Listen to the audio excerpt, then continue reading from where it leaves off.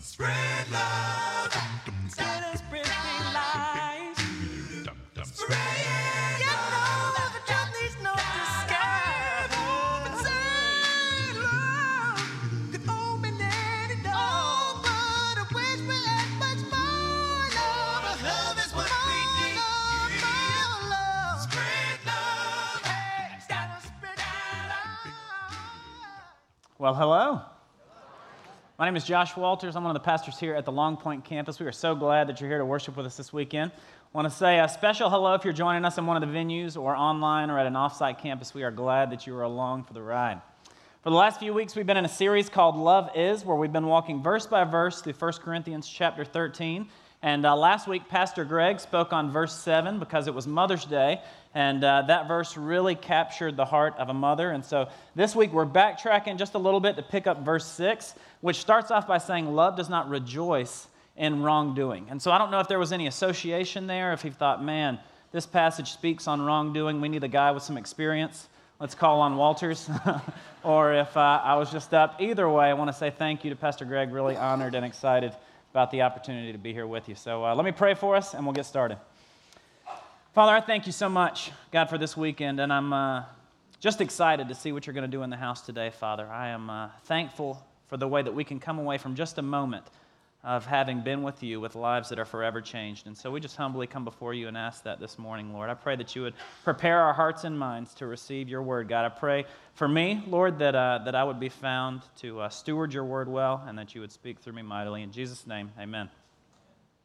Well, it was my last semester of seminary. It was actually my last class in seminary. I'd been in school for 5 years, working full-time, going to school full-time. Katie and I had started our family, and in this particular season, we had felt called to move, and so I had resigned from my position. We were trying to sell our house. We were looking for a new house, trying to find jobs here in Charleston, and I just did not have a lot of time to spend, investing in doing well in this class. I was taking the course Distance Ed, and that means they send you a packet in the mail with the course syllabus. All of your exams are in pre-sealed envelopes. There's a DVD of lectures you have to watch and all the instructions for the course. And when it was time for me to take my final, I ripped it open, I got it out, and read at the top, it said, students are not allowed to use their textbook or class notes in taking the exam. And it was about that time I started thinking, I didn't have to do this. I felt called to a lifetime of ministry, and I wanted to learn as much about the Bible as I could, learn as much about ministry and the Lord so that my ministry would be fruitful. I didn't have to do this. I chose to do this, and as a result, I'm going to choose to be paying for this for the rest of my life, just about it feels like.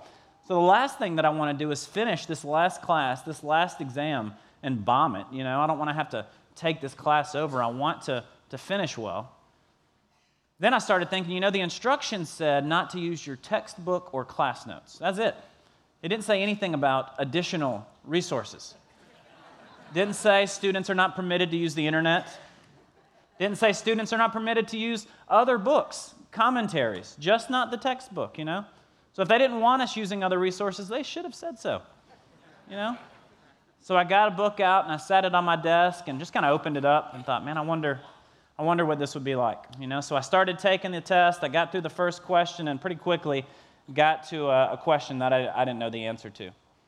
So I kind of flipped the page a little bit and thought, should I do this, And before long, I was looking through the index. I was doing Google searches. I was doing everything that I could do to find the answers that I needed to the questions that I was on and then phrase them in a way so that it would sound like I had said it. I wasn't proud of what I did. I knew that I was cheating. I thought I was cheating anyway. They weren't too clear in the instructions. So I sealed the test up. I mailed it off, and I thought, man, praise God, I'm through with this. I'm so thankful. I'm so excited to be done with school. Dropped it in the mail. And for a day or two, I really tried hard to kind of stuff that behind me. I don't need to deal with that. I haven't done that before. It was just one time. I'm needing to be done. We're moving. It's a tough season, Lord. You know where we are. But man, he just arrested me on it. He confronted me with it and would not let it go. He said, Josh, you realize I've called you to a lifetime of ministry. And now every day, when you come to do what you were created to do, you're going to see a degree hanging up on the wall, reminding you of just how unqualified you are to do it. I'm glad you think that's funny. It was actually very painful. And I was like, wow, Lord, okay, I know what I got to do, you know? So I called and made an appointment with the dean, and every single semester started off the same. You know, we talked about the honor code. We talked about the consequences of cheating in a master's program. I could be dismissed. I've been in school for 5 years. So I go in and see the dean knowing that I'm going to have to own up to this deal, and man, I couldn't even get it out of my mouth. It was crazy how I felt it in my heart. I knew what I had to say, and it was like, you know, I just couldn't say it. So we talked in circles, and finally I said, listen, I'm here because when I took the final, it said, and at this point I tried to start phrasing it in a way that would give me forgiveness, you know what I mean? It said students can't use their textbook or class notes, so I didn't do that. But I did use some additional resources, and I feel like that was cheating-ish. And, and so he talked to me about the consequences of cheating in a master's program, that I could be dismissed from the program. And he said, Josh, but I feel like in this situation, the Lord's calling me to extend you forgiveness. So congratulations on your graduation. Go and sin no more. And, and so I walked out of there thinking like you had read this out of the pages of Scripture. I am the God. Did you see that? You know, I subjected myself to what could have been incredible consequences just to step into the light. I've kind of confessed. Now, I did just tell the dean that I had cheated on one of the questions, you know. And so I'm driving away, and literally up to this point, you know, the enemy would confront me with my cheating, and it would feel like a wet blanket had been laid over me. The shame and the guilt that came, he would say, you're a cheater, Josh. You know, I had nothing to combat that with, so I had to say, you're right, you know, I am. And that weight was just so heavy. And for a moment, after having confessed to cheating on a question, some of that was gone, you know. I really felt some physical relief of the shame and guilt that I had felt. But it wasn't, you know, an hour or two later that the Lord had confronted me, and he said, okay, this is great, Josh. So now you've lied about your cheating. You're going to have to go back and make another appointment with the dean. And I was like, no, we can put this behind us. Lord, we're done with this. You know, but he would not let me go, so I had to make another appointment with the dean. I walk in to see him, and the same deal, talking in circles until finally I say, listen, when I came to see you last time, I told you I just cheated on one question. But the truth is I cheated on every question, you know? And I just couldn't tell you that. And so I thought at this point, I had been extended forgiveness the first time. I knew what was coming this time. There was no chance he was going to extend forgiveness to me. But he said, Josh, my daughter has just been caught stealing something. And the Lord's been dealing with me on how to extend grace to her and forgive her. And in doing so, he's reminded me of just how much forgiveness I've received. So I feel like in this season, the Lord's calling me again to extend forgiveness to you, to say congratulations on your graduation. Go and sin no more. And man, I'll tell you what, in that moment, I felt like I had stepped fully into the light. There was no darkness in me. Our passage for today says, love does not delight in evil, but rejoices in the truth. And man, I knew the weight of my sin, the consequences of my sin when I accepted Christ, when I received him as my Savior. But in that moment, my consequences were so tangible that to be in the light and truly be free, that there was no offensive way in me. There was nothing that I was hiding. There was no shame that could confront me that I was worthy of. I had stepped fully into the light, and the freedom was almost tangible. For the next few days, the enemy would confront me. I'd be riding up the road, and he'd say, you're a cheater, you know? And for 3, 4, or 5 minutes, I would feel that weight that I had felt before, and then I would remember, man, I confessed that. I don't have to carry that anymore. And I was able to stand up in the light and feel that freedom once again. What about you? When was the last time that you were faced with a decision that you knew was wrong? You know, maybe you were flooded with Scripture. God's Word just came to mind and heart, and you knew very clearly that this was a sin issue. Or maybe something in your spirit just checked you, and you were like, this just isn't right. You know, maybe it was something that you actually did at work. Maybe you've been stealing some things, and you feel entitled to it. It's not a big deal. You probably don't make as much as you deserve anyway. You've given your whole life to this place, and ink and photo paper and all that stuff is just so expensive. So if I just print my personal stuff off here at the office, nobody's ever told me not to. But you do it. You know, or maybe it's on your taxes. You do them at home, And as you're working through, it's hard. What does that stuff mean anyway? You know, you're answering the questions. It's kind of hard. It gets to the point on giving. And you're like, well, that bag of clothes was very valuable to me, you know. Nobody's going to know, you know. But it's a lie. Or maybe it's not something that you've actually done. Maybe it was more an attitude or a posture of your heart. You know, maybe you're in a season of life that's just very tough for you. You don't particularly like the house that you're living in. It feels small. Or maybe you're in a season where you just don't really enjoy coming home to your spouse. And so for you, it helps you just a little bit to think on your neighbors.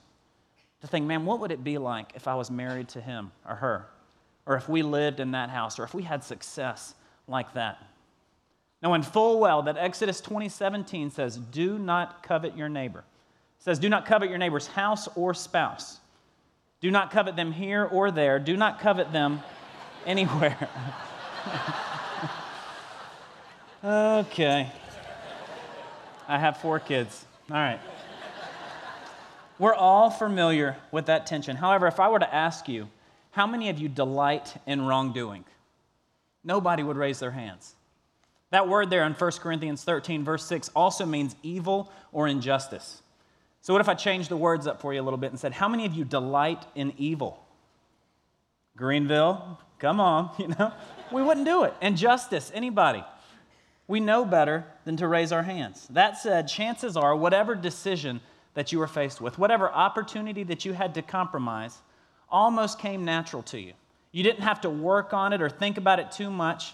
An easier way out, a path of least resistance, something that would be more enjoyable to you, came to mind without you having to even work much on it. We seem to have this unconscious competence, this ability to sin without even really having to work on it or put forth much effort. Well, when I look at the verse for today, it seems to highlight this tension and paint a picture for us of 2 different worlds, both of which are very familiar to me. Love does not delight in evil, but rejoices in the truth. We see this theme all throughout Scripture. I think about passages like John 10:10. It says, the enemy comes to steal, kill, and destroy, but I have come that you might have life and have it more abundantly. Romans 8:6 says, the mind of the sinful man is death, but the mind controlled by the Spirit is life and peace. 1 Peter 2:9 says it this way. It says, we're a people who've been called out of the darkness and into his marvelous light. We see this story at play all around us. It's in the most engaging movies that we watch, this battle between good and evil. It drives the plot in the books that we read, the good guys and the bad guys, the protagonist and the antagonist. And when we're reading these books or when we're watching these movies, it's easy for us to identify who these characters are and what role they play. But when it's our lives, when we are the character, when we're the ones being observed, we can almost unknowingly step into these areas of compromise where it feels like we have a foot in the light and a foot in the darkness. We want to please the Father, but we're not fully willing to pay the price to do what it takes to do so. The question for us then is, how can we live as a people whose hearts are undivided, a people who are focused on living fully in the light? It's crazy to me in looking at this passage because it could literally be anywhere in the Bible. It is the message of the good news. We were a people who were in sin, who were lost, who were separated from God and deserving of death. We were the bad guys. But God, in his great love for you, sent his Son to die on the cross for our sins, to be the light unto the world, that we could be rescued and redeemed and restored into having a relationship with him. This verse fits anywhere in the Bible. Yet it's found in what is biblically the most descriptive and concise definition of what love is and is not. The question for us is, we know what it looks like to live with integrity, to be a people that are honest, to have hearts that are undivided, but what does it look like for us to love with integrity? A few thoughts on it here. Number 1 on your outline sheet. I can love with integrity when I recognize the danger of wrongdoing. I can love with integrity when I recognize the dangers of wrongdoing. I love to take my kids to the grocery store. It's different every single time. Some days when we go, they're excited to get in and find one of the carts with the little steering wheels, the airplanes on them. Some days they're excited to go in and get the kiddie cart. Some days they want to rush in and get a balloon. Other days they want to rush in and get a sugar cookie. It's different every single time. I'll send them on reconnaissance missions. I'll say, girls, I need you to go to the end of this aisle, see which cereals, buy one, get one free, and report back to daddy. You know, the best kind. Every now and then I'll send them on special ops, and these are the most exciting kinds because I'll say, girls, I need you to go to the end of that aisle and pick up crumbled feta cheese. You got to remember that. It's on the top shelf. You're going to have to ask somebody to help you. Daddy's going to be here watching. Go, you know. They'll run over there. They're looking for people to ask for help, you know. We have so much fun. It's different every single time, but one thing that stays the same is I have to make sure that Abel is the last one to get out of the car. Because as soon as his feet hit the ground, man, he's got some giddy up. You know, he's excited to get inside. He knows it's going to be a lot of fun. So I'm constantly saying, Abel, hold Daddy's hand, buddy. Abel, hold Anna Jay's hand. Abel, you've got to hold Abigail's hand. And you know, if he could reason with me, he would probably say, Dad, come on. I'm excited to get inside and do the thing you want us to do. This is going to be fun, you know? The truth is most kids could probably use a little more running, Dad, you know? But what he doesn't understand, the error in his way, the danger in his wrongdoing, is that he hasn't listened to the Father's voice. I have a perspective that's very different from his. The truth is that in a parking lot, 5 or 6 steps in front of us could cost him his life. In any moment, a car could pull out of a parking space and run him over, totally not even seeing him. A high schooler could come pulling around the corner and hit him. We have golf carts in Mount Pleasant that are jacked up high enough that could really harm him in some ways. Well, what if I told you that the areas of compromise that you were entertaining, the lies that you felt justified in, the sins that you had convinced yourself were okay, were going to bring about a death of some kind in your life? Maybe financially or relationally or professionally, there were going to be consequences for you. Romans 6:23 says, "For the wages of sin is death." What you've rightfully earned, what's lawfully yours, the outcome of your wrongdoing is death. You may not be able to see the big picture or connect the dots or understand how a small lie that you feel justified in telling your wife or boss or friend about where you've been or what you've done or how much you've spent could possibly make a difference in anything. But the error in your way, the problem in your wrongdoing is that you haven't listened to the Father's voice. In Colossians 3:9 it says, "Do not lie to each other." The only way that we can rejoice in the truth is when it becomes our standard for living. And the enemy would love to convince you that there's another way. He would love for you to think, well, it's just this one area that you're struggling. It's just this one area that you're compromising, and it's really not that big of a deal. But we know his game plan. He wants to bring about a death in any area of your life, to steal, kill, or destroy. And he's patient enough that if you'll just crack the door, you know, if you'll just give him a little bit of room of compromise or of gray where you think, well, this could be okay, he'll wait until he can bring about a death in your life. And that small lie, that little area of consequence will serve as a buffer to your heart that will allow you to grow more comfortable in telling a much bigger lie or doing something much greater later on. The second thing that I have to do in order to love with integrity is get comfortable with conflict. Get comfortable with conflict. Now, some of us in hearing that, we think that means to get competent in handling conflict.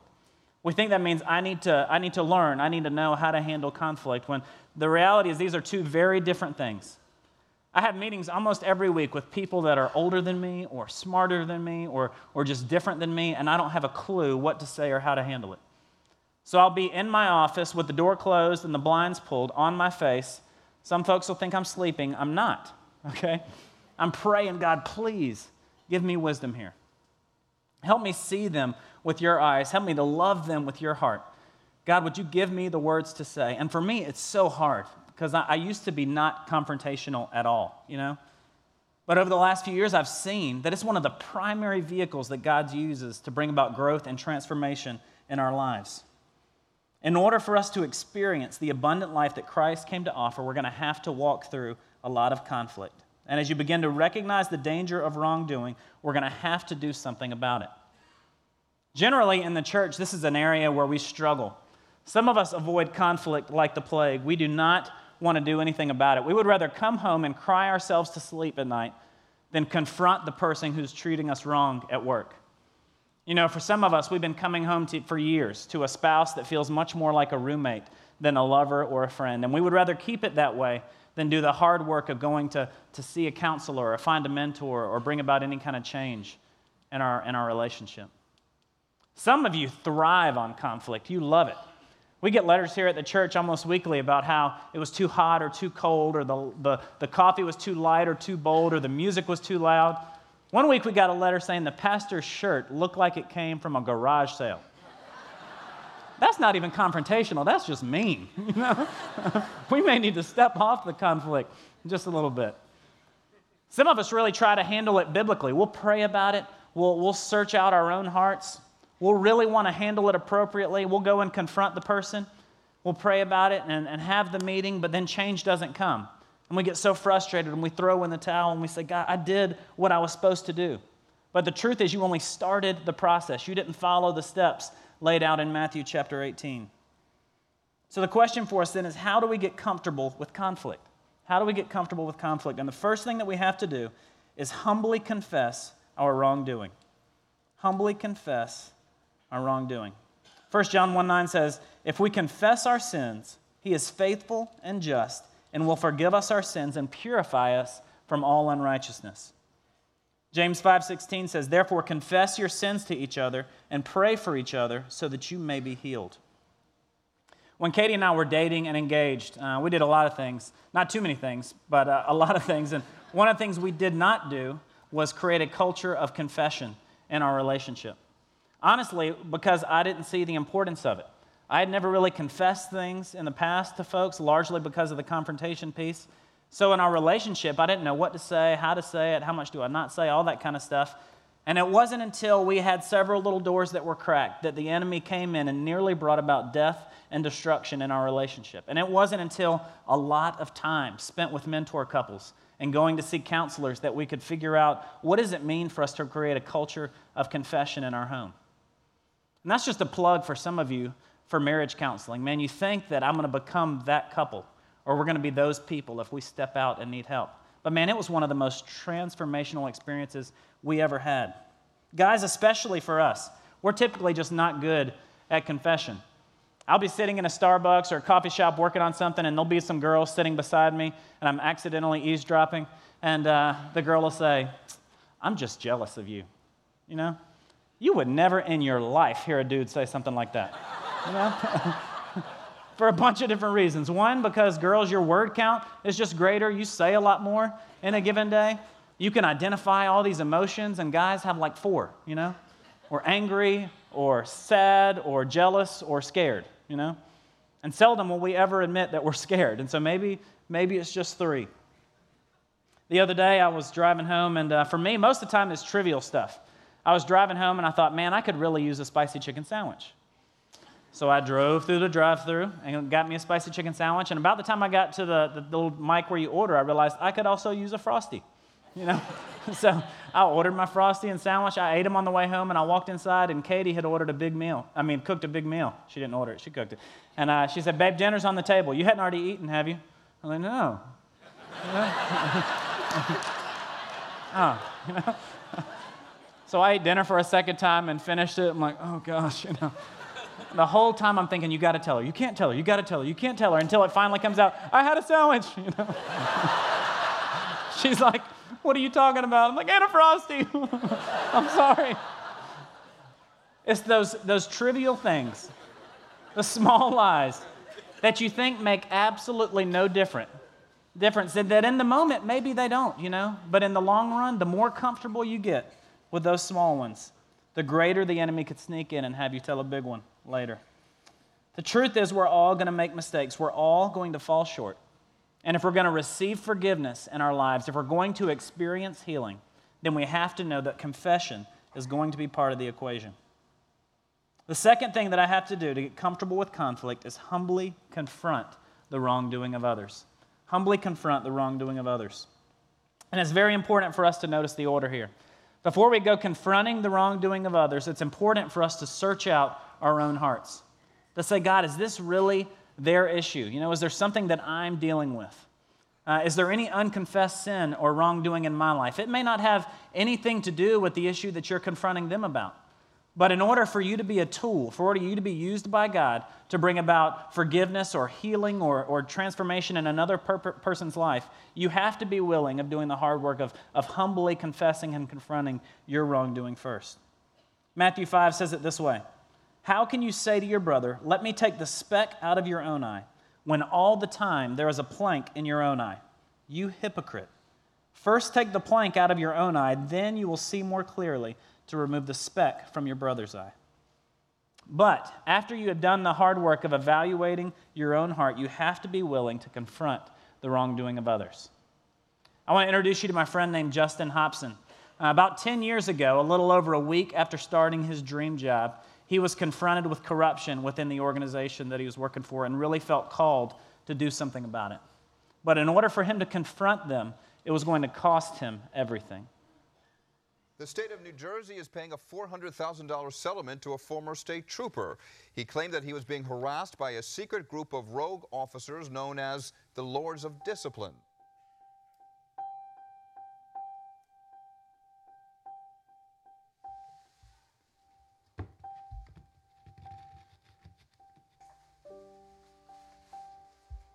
Hey, that's my badge. That's Daddy's badge. The most important thing that I've ever done in my career, and I've investigated fatal accidents and homicides and child abuse and suicides and narcotics, but the most important thing I've ever done in my career was challenge the Lords of Discipline and to really be a catalyst for change. And I felt that that's how God wanted to use me. It was not easy. It was the hardest thing I've ever done in my life. When I went into the academy, I went in with the hopes and aspirations of helping people, protecting and serving.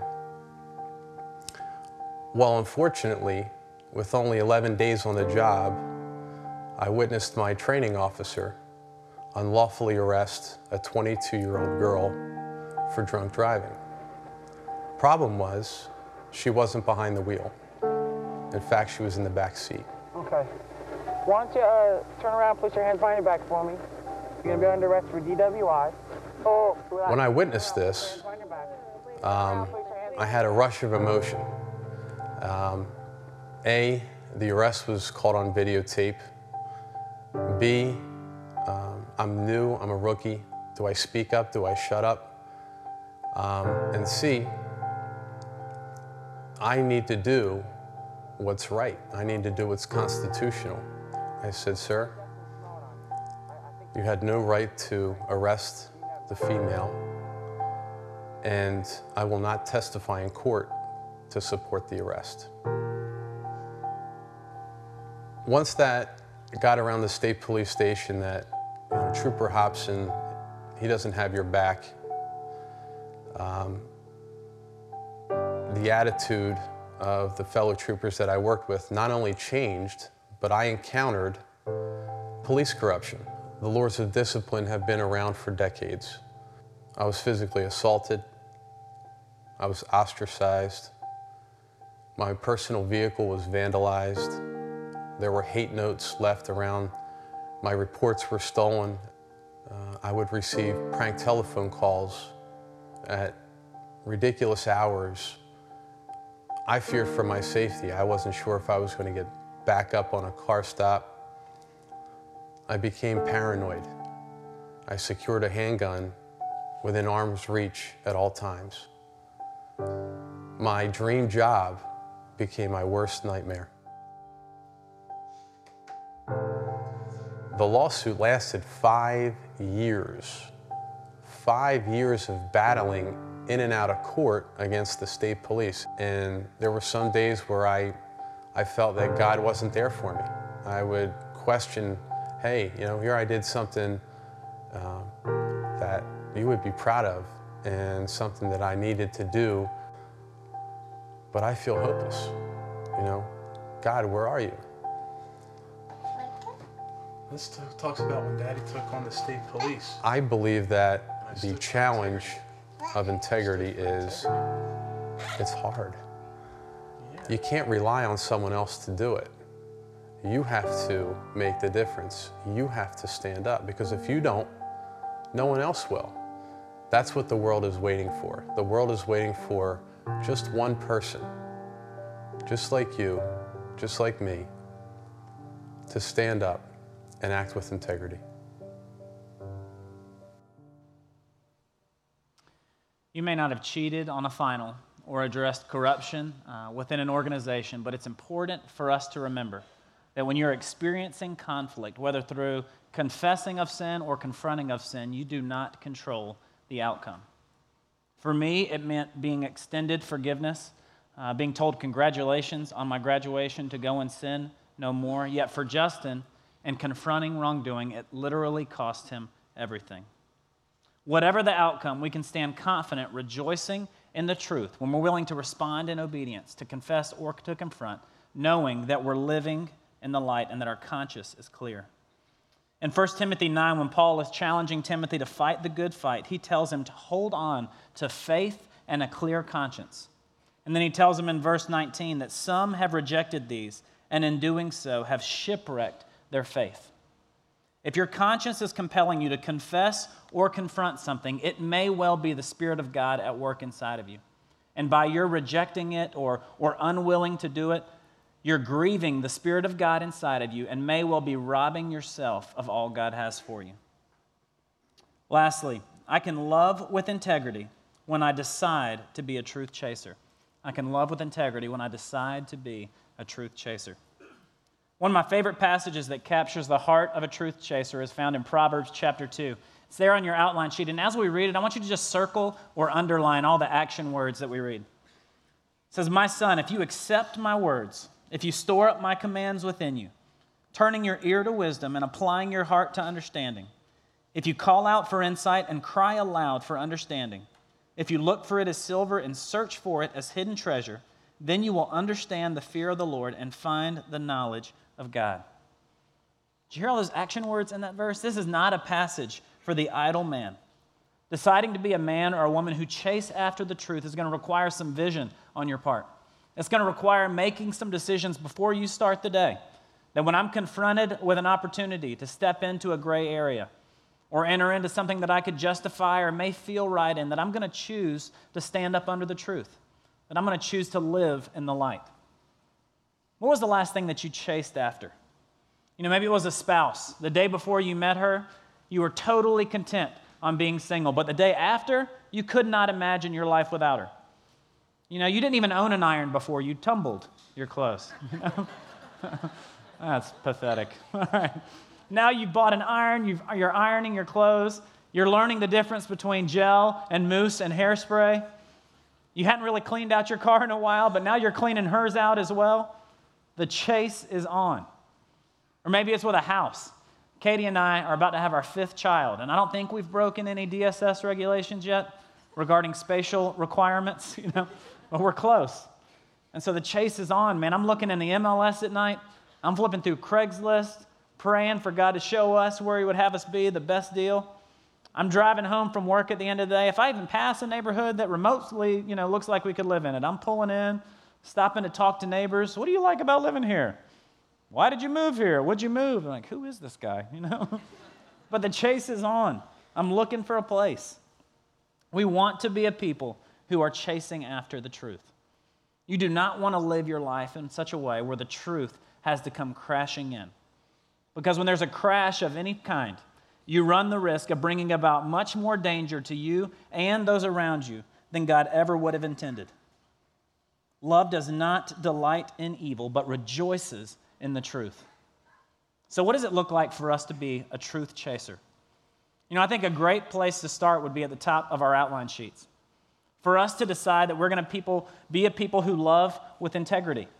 That I'm going to be willing to confess the wrongdoing in my life. I'm not going to stuff it behind me or you know, try to stuff it down somewhere and not deal with it. I'll willingly confess it. I'll humble myself.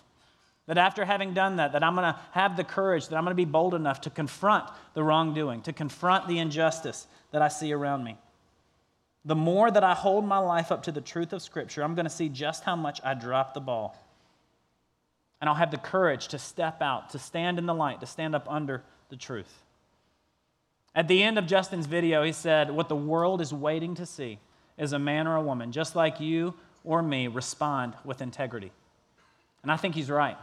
That word integrity means to be honest or have a heart that's undivided.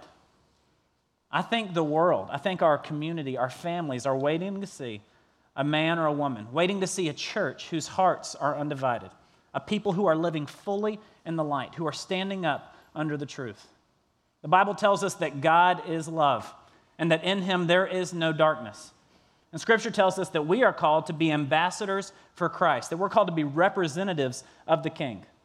In Acts chapter 4, when Peter and John were before the Sanhedrin, it says they were unschooled, ordinary men, and the people were astounded by their courage and took note that they had been with Jesus. People are supposed to come away from having experienced us, having been loved in such a way that they're like, man, that girl is different. That guy is different.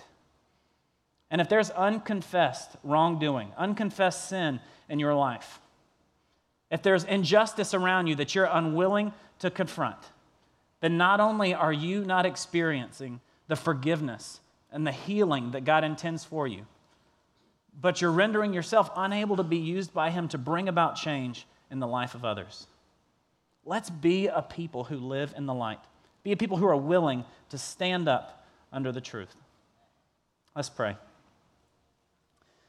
Father, I thank you so much for this morning, God. And again, I'm just humbled by how we can come away changed forever after one moment with you. God, I pray for each of us today, Lord, that you would shine a light on those areas of wrongdoing in our life. Lord, your word tells us that no weapon formed against us will prosper. God, that we don't have to wait until you return to walk in victory, that even today we could experience heaven on earth by humbling ourselves, by stepping into the light. God, that we would experience your power, your love for us in a fresh and new way. God, I pray that you would so radically grip our hearts, convict us this morning that we would not walk out of this place without doing business with you. That we would experience your love, God, and then be able to share it with others. In Jesus' name, amen.